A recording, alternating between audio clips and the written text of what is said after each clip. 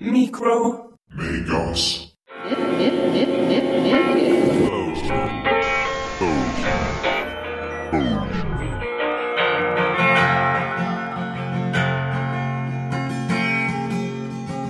came out here on vacation one year, fell in love with Bridger Bowl, and I'd always wanted to live somewhere where I could ski. This is Alan Moore, co-founder of XY Planning Network. That's a network of financial planners, but don't cringe. If there's a financial planning stereotype, Alan doesn't fit it. He's young, outspoken, active, and his contagious passion could make anyone interested in financial topics. We skied and fished in the same weekend, but I went fishing and we needed to run a shuttle and went out and hitchhiked up, and a woman that was probably 9 months pregnant stopped and picked me up and a buddy so we could run up. And I was just like, where else in the country will a 9-month pregnant woman pick up two strange men on the side of the road and help them out? So I just realized like this was the place for me, and so moved out here and full-time in 2014. Alan grew up in Georgia and was partly inspired by his father, who tried his hand at a couple of entrepreneurial ventures while he was growing up. But he credits much of his present circumstances to being homeschooled. I was homeschooled my entire life, starting in second grade all the way through high school. And I think that also sort of contributed because, one, my parents weren't afraid to sort of break the norm and try different things if they thought it was a better path, instead of just staying on the path that was expected. But also, I never necessarily developed the healthiest level of respect for authority that sort of inhibited my ability to be successful early on in my career when I had jobs, but ultimately, found sort of my own spot again, sort of being an entrepreneur and a business owner. That lack of respect for authority would ultimately lead to XY Planning Network, as Alan discovered that he didn't quite fit in at other people's firms. I worked at two financial planning firms early on in my career before I got fired from my last job, and then decided to launch my own financial planning firm when I was 25. And then that, starting my own firm sort of led to some of the work that we're doing today. I've always been in financial services. I love this profession. I love the work that we do. I did realize that I wasn't necessarily the best financial advisor, and that I really enjoy helping financial advisors now instead of being one myself. But yeah, I've spent my entire career in this space. I asked Alan to say more about getting fired. We always think of entrepreneurship as risky, right? Entrepreneurship is risk. Starting a business is risky, and it is. But risky can also be putting 100% of your income in the hands of an individual that you don't even like.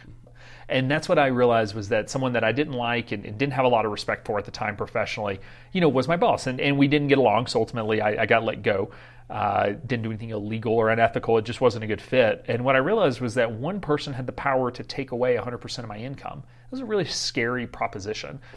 The other thing that happened was when I really started looking at it, I felt like I had two paths. I could go be an associate financial advisor making $50,000 a year, or I could start my own firm. And if I started my own business, like, two things would happen. I was either successful, good for me, or I would fail. And if I failed, I would go get a job as an associate advisor making $50,000 a year. So it's like, I felt like why live plan B when I can try plan A and just see what happens? And so that's what I ultimately did. I'll say that it doesn't quite work out that clean cut as it sounds, but it was the right path for me.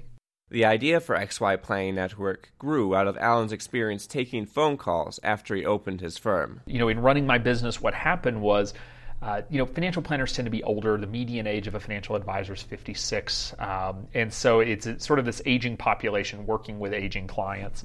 And I just want to do things a little differently. I was 25 at the time. I had the desire to work with people in their 20s, 30s, maybe their 40s. They were dealing with situations I was dealing with, getting married, having babies, starting a business, like student loans. Those are the conversations I wanted to be having. And so I started my financial planning firm. It was called Serenity Financial Consulting, with the intention of helping people in their 20s and 30s. And when I started my firm, everyone said it can't be done. No one, people in their 20s don't pay for financial advice. They don't need financial advice. What are you doing? And I just said, look, I think there's a business here helping these clients. And so what it needed, though, was a new service model. You couldn't take the old service model that worked for baby boomer clients and apply it to Gen X and Gen Y clients. I remember very early on when I was starting my business, I called a couple of people, a couple of other financial advisors that had started their firms, and asked them questions because I really needed some help. And they picked up the phone and they helped. And I credit the fact that I made it to some of the people that were willing to pick up the phone. So when I started my firm, I go through this process and I said, you know what? If anybody ever calls me, I'm going to be the guy that picks up the phone. And I committed to being that guy. Well, in the first 12 months of running my financial planning firm, 100 phone calls happened.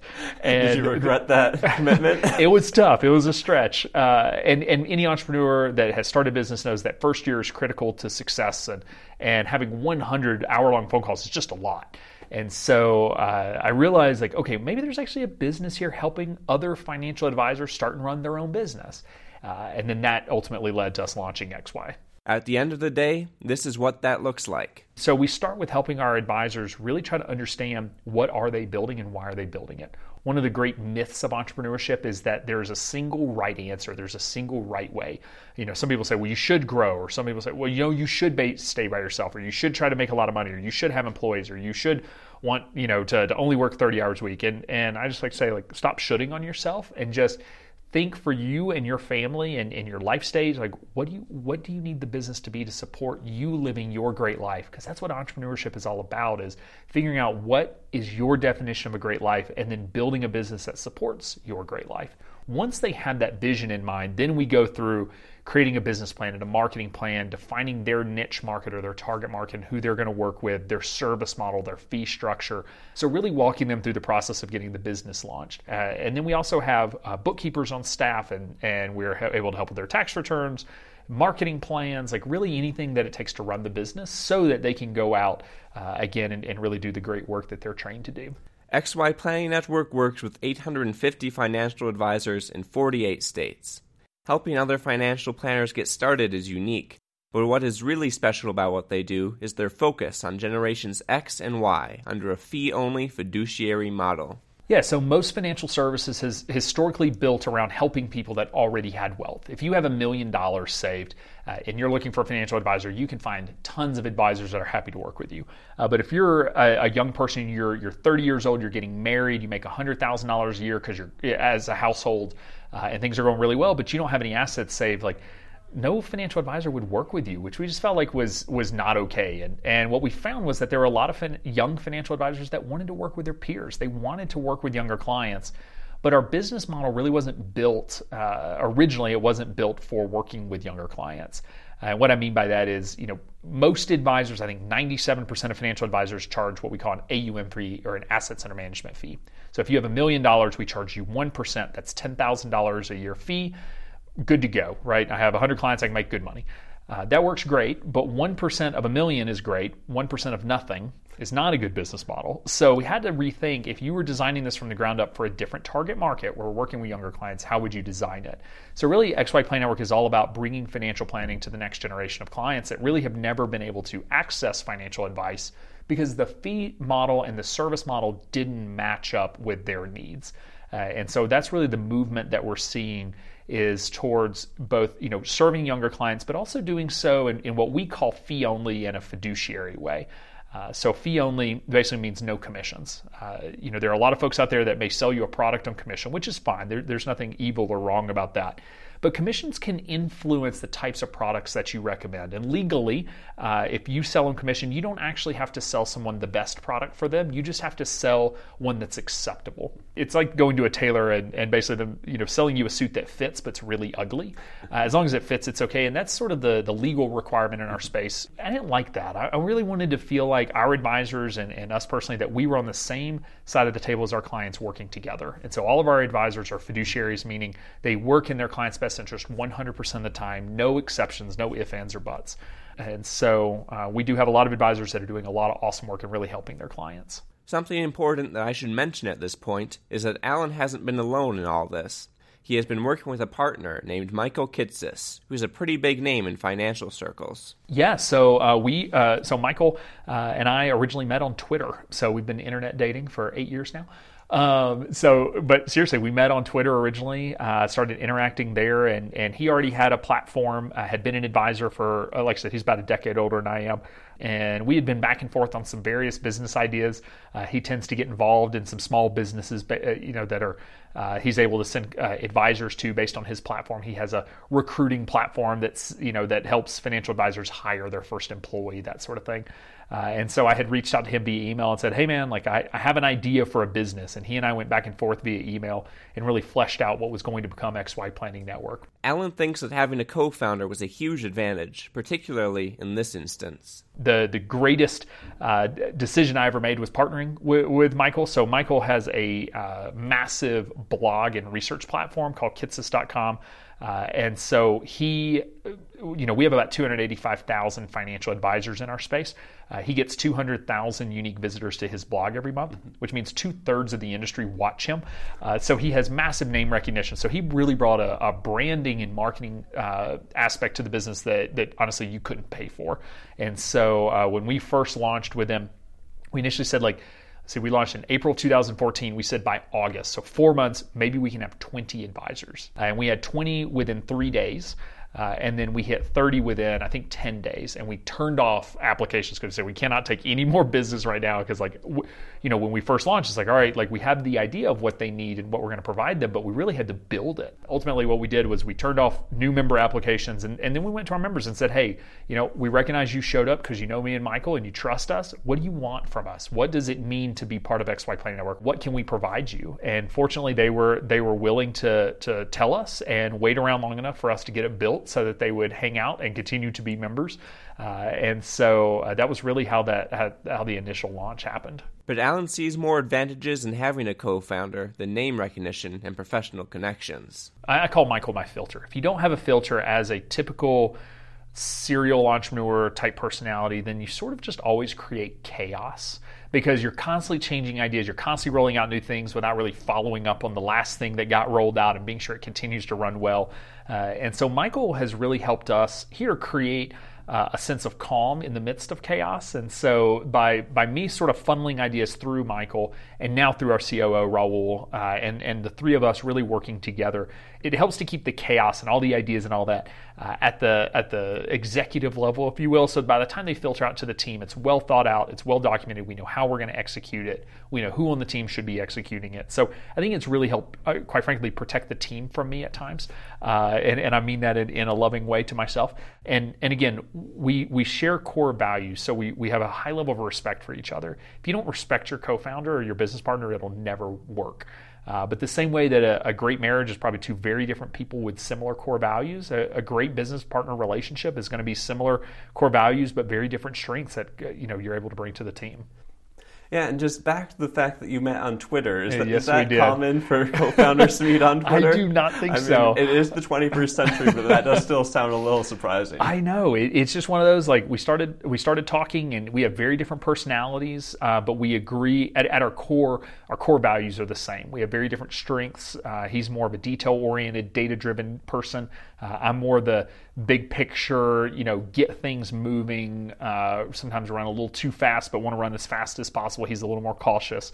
So we offset each other very well, but at our core, we have very similar core values. And I think some of those initial conversations that just tweeting back and forth with each other, and then, we saw each other at a conference, and so we already sort of had developed that initial relationship. We at least had name recognition when we sat down at the conference over lunch and chatted about a few things, and that just sort of culminated into a relationship that has, produced a pretty awesome set of businesses. Alan and Michael live on opposite sides of the country, which didn't matter when they were small and starting out. But as the company grew, the time came to choose a location for their headquarters. I was here in Bozeman, working out of my guest bedroom. Never thought for a second that I would be working out of an office ever again. Michael was in D.C., and then our COO was based in Dallas. And so we just looked at the three towns and said, where do we want to go? Where's appropriate for headquarters? And D.C. was quickly chopped off the list. Very expensive and a lot of competition out there. But it was really between Dallas and Bozeman. Do you go to Dallas with 5 million people in the Metroplex and you can easily recruit, but it's a sea of concrete. Everyone has an hour-long commute. Or do we come to Bozeman? And what we realized was, look, for the business that we wanted to build, business had the culture that we wanted and the types of people that we wanted, that we had the lifestyle that we want to live, the business infrastructure. We have, Bozeman fiber downtown, so we're able to get high-speed internet coming into the office. We really had all the things that we needed. Online content is essential to the XY marketing plan.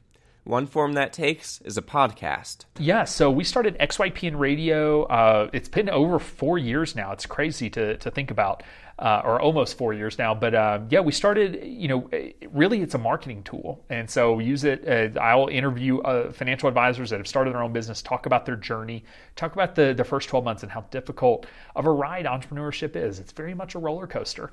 Entrepreneurship is not easy. It is a tough road.